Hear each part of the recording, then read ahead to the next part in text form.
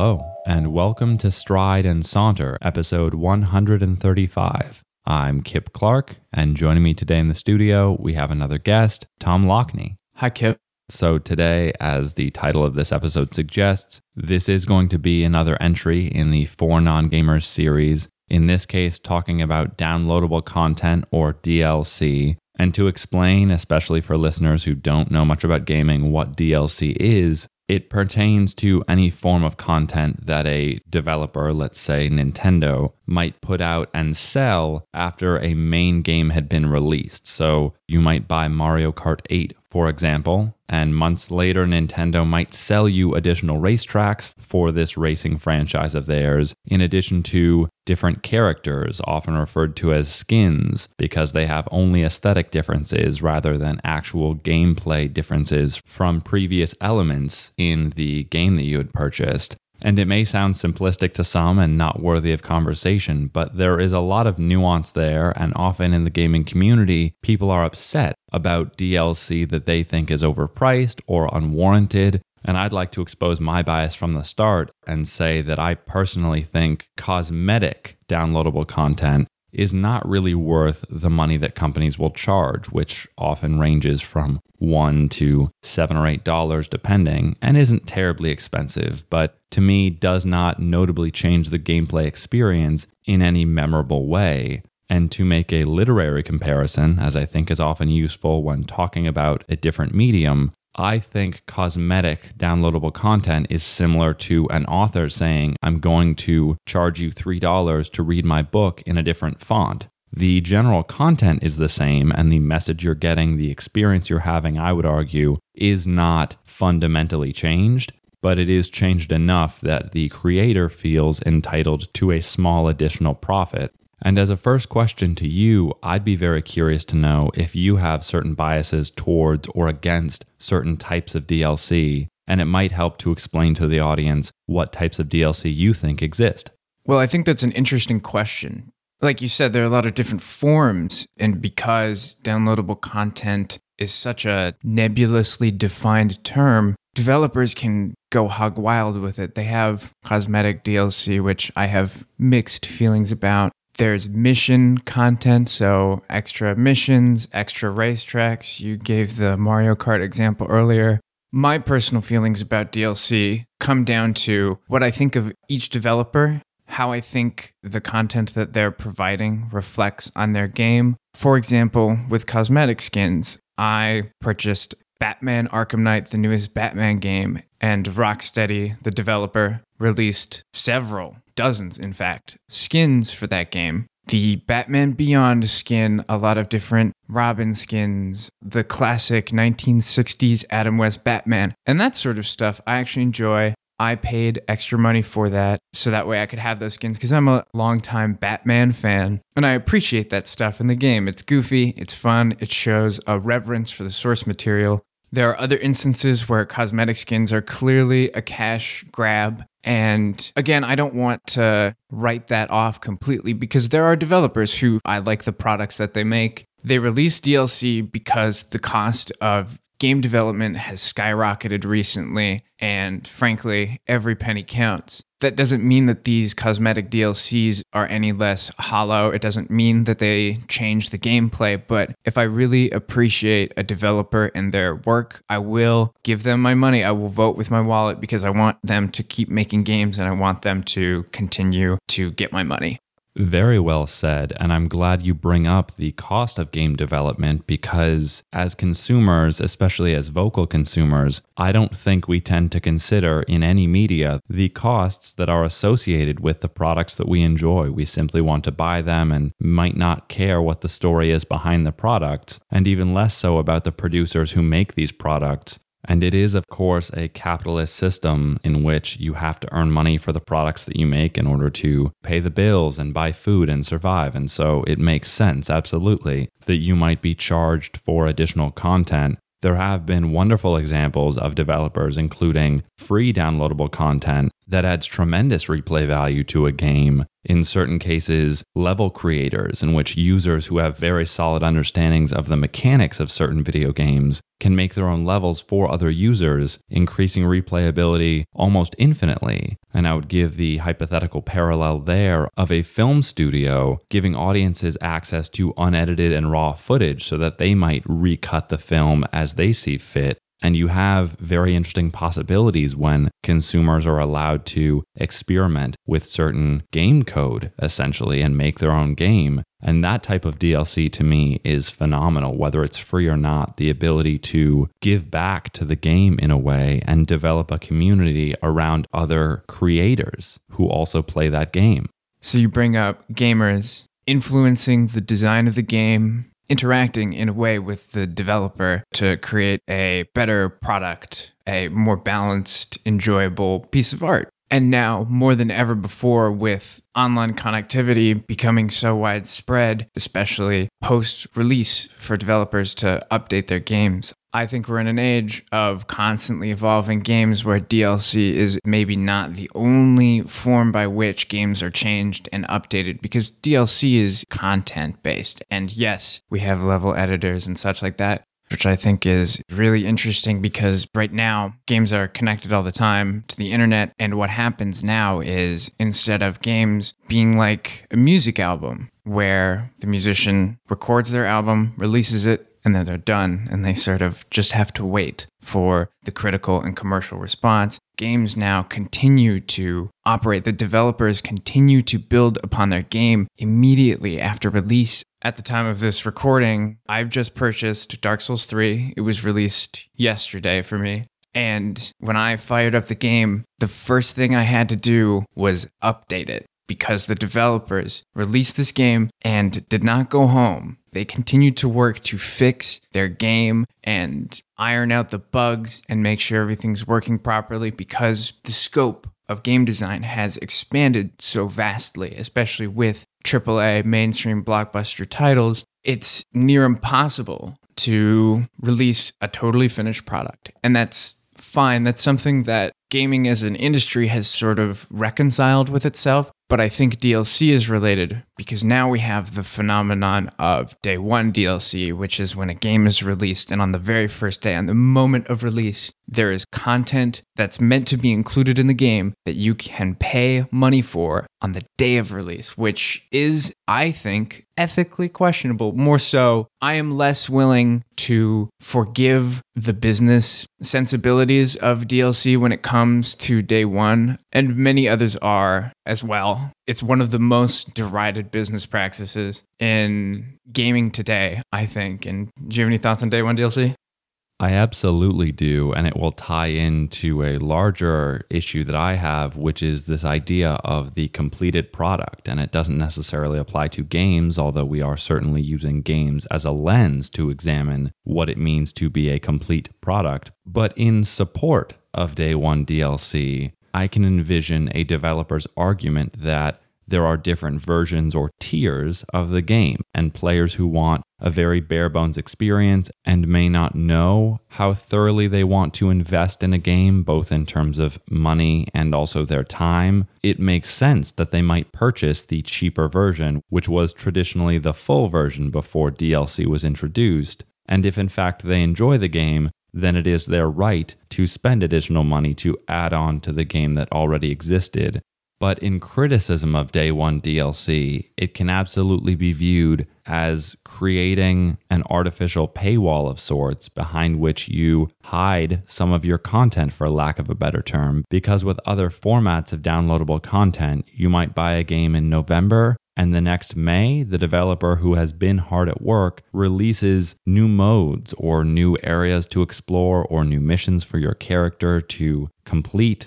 To me, that is an add-on of sorts and an epilogue, whereas day one DLC feels as though you wrote a book, so to speak, and took out the odd-numbered chapters and are charging customers additional money to read what I think many people feel is their right to consume because it was ready on the day of release. And there's absolutely controversy about it, and we will attach articles to this episode, as always, for anyone who is interested in reading more. What do you think about it? I've tried to keep a somewhat neutral stance, but I'm going to hop on this critique train for a minute because we come from a very privileged position. As far as games go, we can make informed decisions because we have the time and the passion for this, and we have the money to make these informed decisions and spend our cash accordingly. But there's a lot of people who don't have that luxury or don't have the time, whereas I spend a lot of my time on game journalist outlets, Game Informer, Polygon, Giant Bomb. A lot of folks are just coming home from work and are trying to play some Call of Duty to de-stress at the end of the day, and they don't have the cultural awareness of what's going on, the industry trends, the business aspects of it. And so they don't necessarily have the knowledge that you or I go into when we're making these purchases. And I think it's a different situation for a lot of these people because maybe they're just spending their money on Call of Duty, but also they don't necessarily know whether or not they're getting nickeled and dimed in a game. And I don't think Call of Duty does that, frankly. I think Call of Duty's DLC is actually fairly well priced and well designed. I think Call of Duty actually does it quite well. And to compare this to other mediums, let's look at music. You buy an album, but there's also a deluxe edition. But also the difference between that album and the deluxe edition is $5. $10 for the regular, $15 for the deluxe. Whereas in a game, if you're going mainstream, AAA development, which a lot of people are, you're looking at $60 plus $15 to $20 for a mission pack. The most egregious example I can think of was Battlefield 4, came out a couple years ago, $60 game. All the DLC together brought that, I want to say, somewhere around $120, $130. Something else we should consider specifically with games like that is they'll offer a quote-unquote season pass where you pay in bulk, say $20 to $30. That's all you have to pay for all the DLC. So you get it at a slight discount. And there's that little bit of incentivization, but that season pass model has plenty of flaws in and of itself. I agree, and I'm really glad that you bring it up because there is a lot of blind trust that can go into it because you might be investing in several rounds of DLC or downloadable content for those who have forgotten. And it can be a very tricky and I would argue ethically gray area because you don't know what you're paying for. There are probably Star Wars fans listening. And in 2015, in November, Star Wars Battlefront, a very popular franchise, was renewed, and this third entry in the series was published for $60. And you could additionally buy the season pass for another $60, but not a lot was known about what would be in additional downloadable content for that game. And there's a great risk in not knowing what you're buying. Again, to make another comparison, if we lived in a world where there were no movie trailers, reviews, or interviews with the cast and crew of a film, I feel like a season pass for a game's downloadable content is akin to paying for a movie that you know nothing about except for its title and maybe its genre. And there is something to be said about treating your fans and the people who are going to pay for your game with respect. And so I much more thoroughly appreciate developers who are willing to tell you what will be in the downloadable content and giving you the option to pay in bulk so that you might save a little bit of money, as you said, an incentive, in comparison to those who give almost no information. And I'm glad that you mentioned the concept of nickel and diming because some DLC is not this large $9.99 or $15.99 package, but rather microtransactions, which become very interesting in the realm of video gaming. And again, to give an explanation to listeners who might not know, if you are playing a game where you have a limited number of lives and you run out, you might be able to pay an additional 99 cents to purchase extra lives, and eventually that can add up. And there have been horror stories, especially for mobile users on their smartphones, where children who have access to their parents' credit cards or don't really know how the App Store works on said smartphone will purchase bonus after bonus, not knowing that they are slowly racking up a bill. And that in and of itself, I think, is an issue of parental control. But in terms of certain games, I've often been annoyed by the fact that certain players can pay for an advantage in a game. There are some excellent titles that have been made free to play, and so you can download it for free and play through it without ever paying anything. And one of my favorite games called Tribes, which is essentially a game of capture the flag with jetpacks, does not charge you anything. And if you want to pay for modifications and bonuses for your character, you can. But you can also earn that by playing the game and genuinely honing your skills. And if done well, it can be a very balanced experience that doesn't necessarily have any parallel in the world of books or movies or music, because those experiences are all very linear, and all users, at least if they can afford it, will have the same experience. And I know I went on there for a while, but how do you feel about microtransactions, especially as they relate to free-to-play games?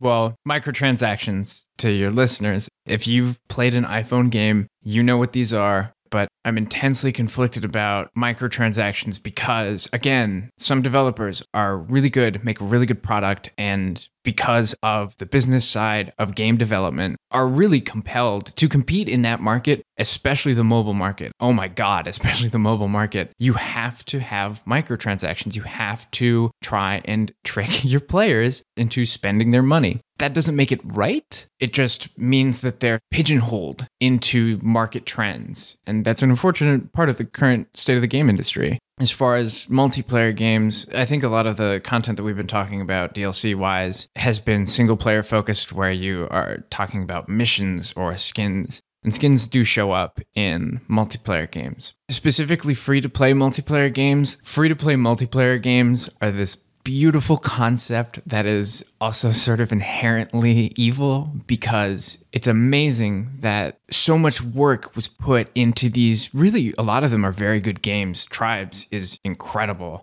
PlanetSide 2 is another really good one. But again, the nature of the capitalist beast is that you have to turn a profit. And you can't turn a profit on a free-to-play game if you don't have options for players to give you their money. And so, again, I find myself torn between my appreciation for games as an art and as a sport, as this incredible creative output that I want to support and I want to put my money into. But there's also the other side of me that is disappointed by the purity that microtransactions dilute. Because my experience as somebody who plays a free-to-play game and does not spend money on it will be inherently different than somebody who does spend money on it. And if they want to do that and they have the finances to do it, more power to them. But it does unbalance the artistic experience.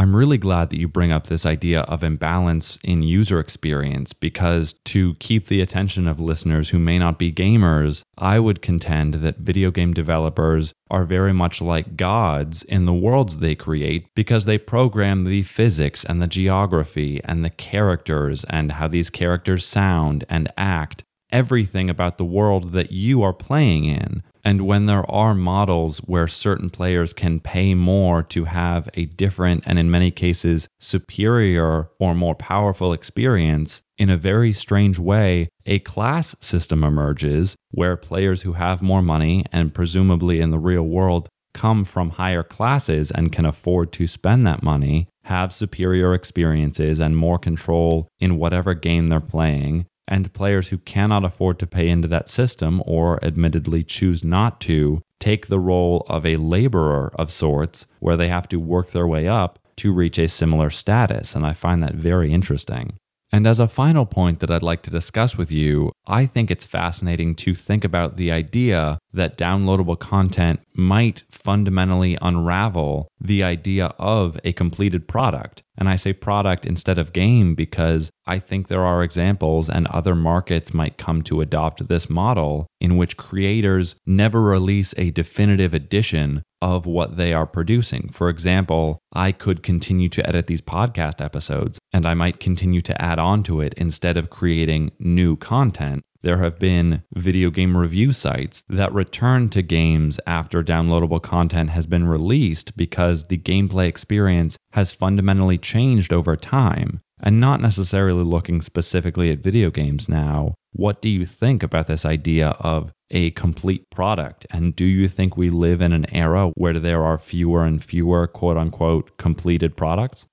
I think the era of completed products is in its twilight, and I don't think that that's necessarily a bad thing, because I mentioned earlier AAA development is massive in scale, and it's near impossible for teams of literally hundreds of people to possibly identify and account for every bug, glitch, imbalance in a game. To move this outside of games, we're definitely seeing the same thing begin to happen in other mediums. Look at Kanye West's new album. He released it and then later that same week started tweeting about how he was going to fix different tracks. Wolves was the big one that everybody noticed. And I think that has the potential to change the way that musicians record and release albums.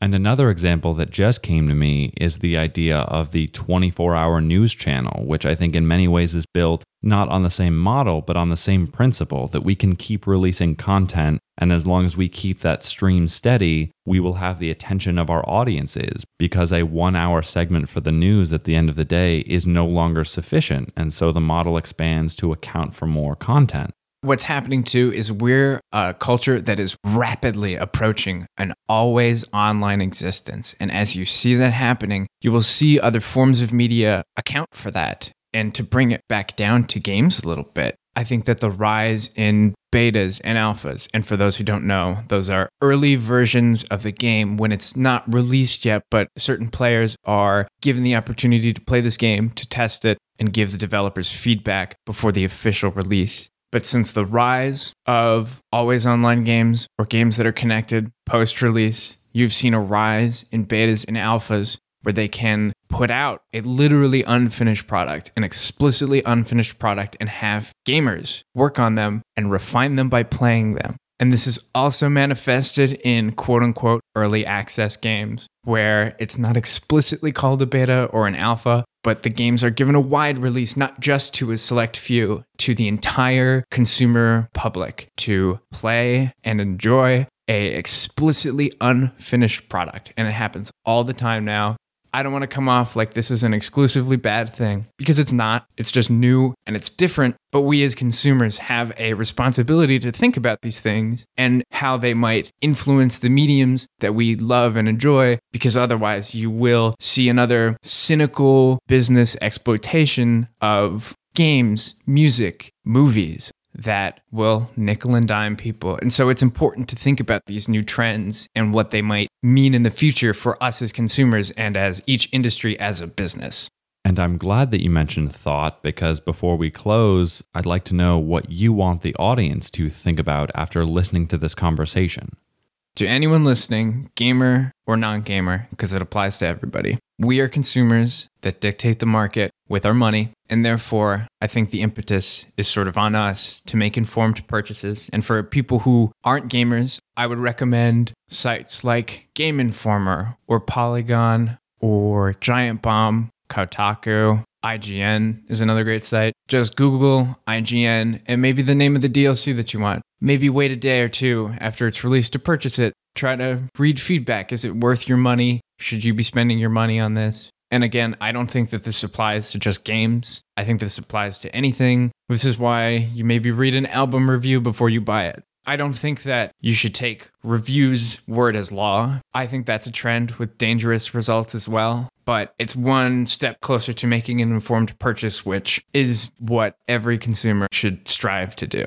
I echo those points and encourage consumers to be informed in their product choices. And I would also encourage listeners to think about the idea of a complete or an incomplete product, because it might have ramifications for how you enjoy a certain product that you consume. And for those listening who are non-gamers, I would really love to know what you thought about this conversation and how you might apply it to phenomena and media experiences in your lives. And Tom, I want to thank you very much for coming on. It was great to have you. Oh, thanks for having me. This was so much fun. This was a pleasure.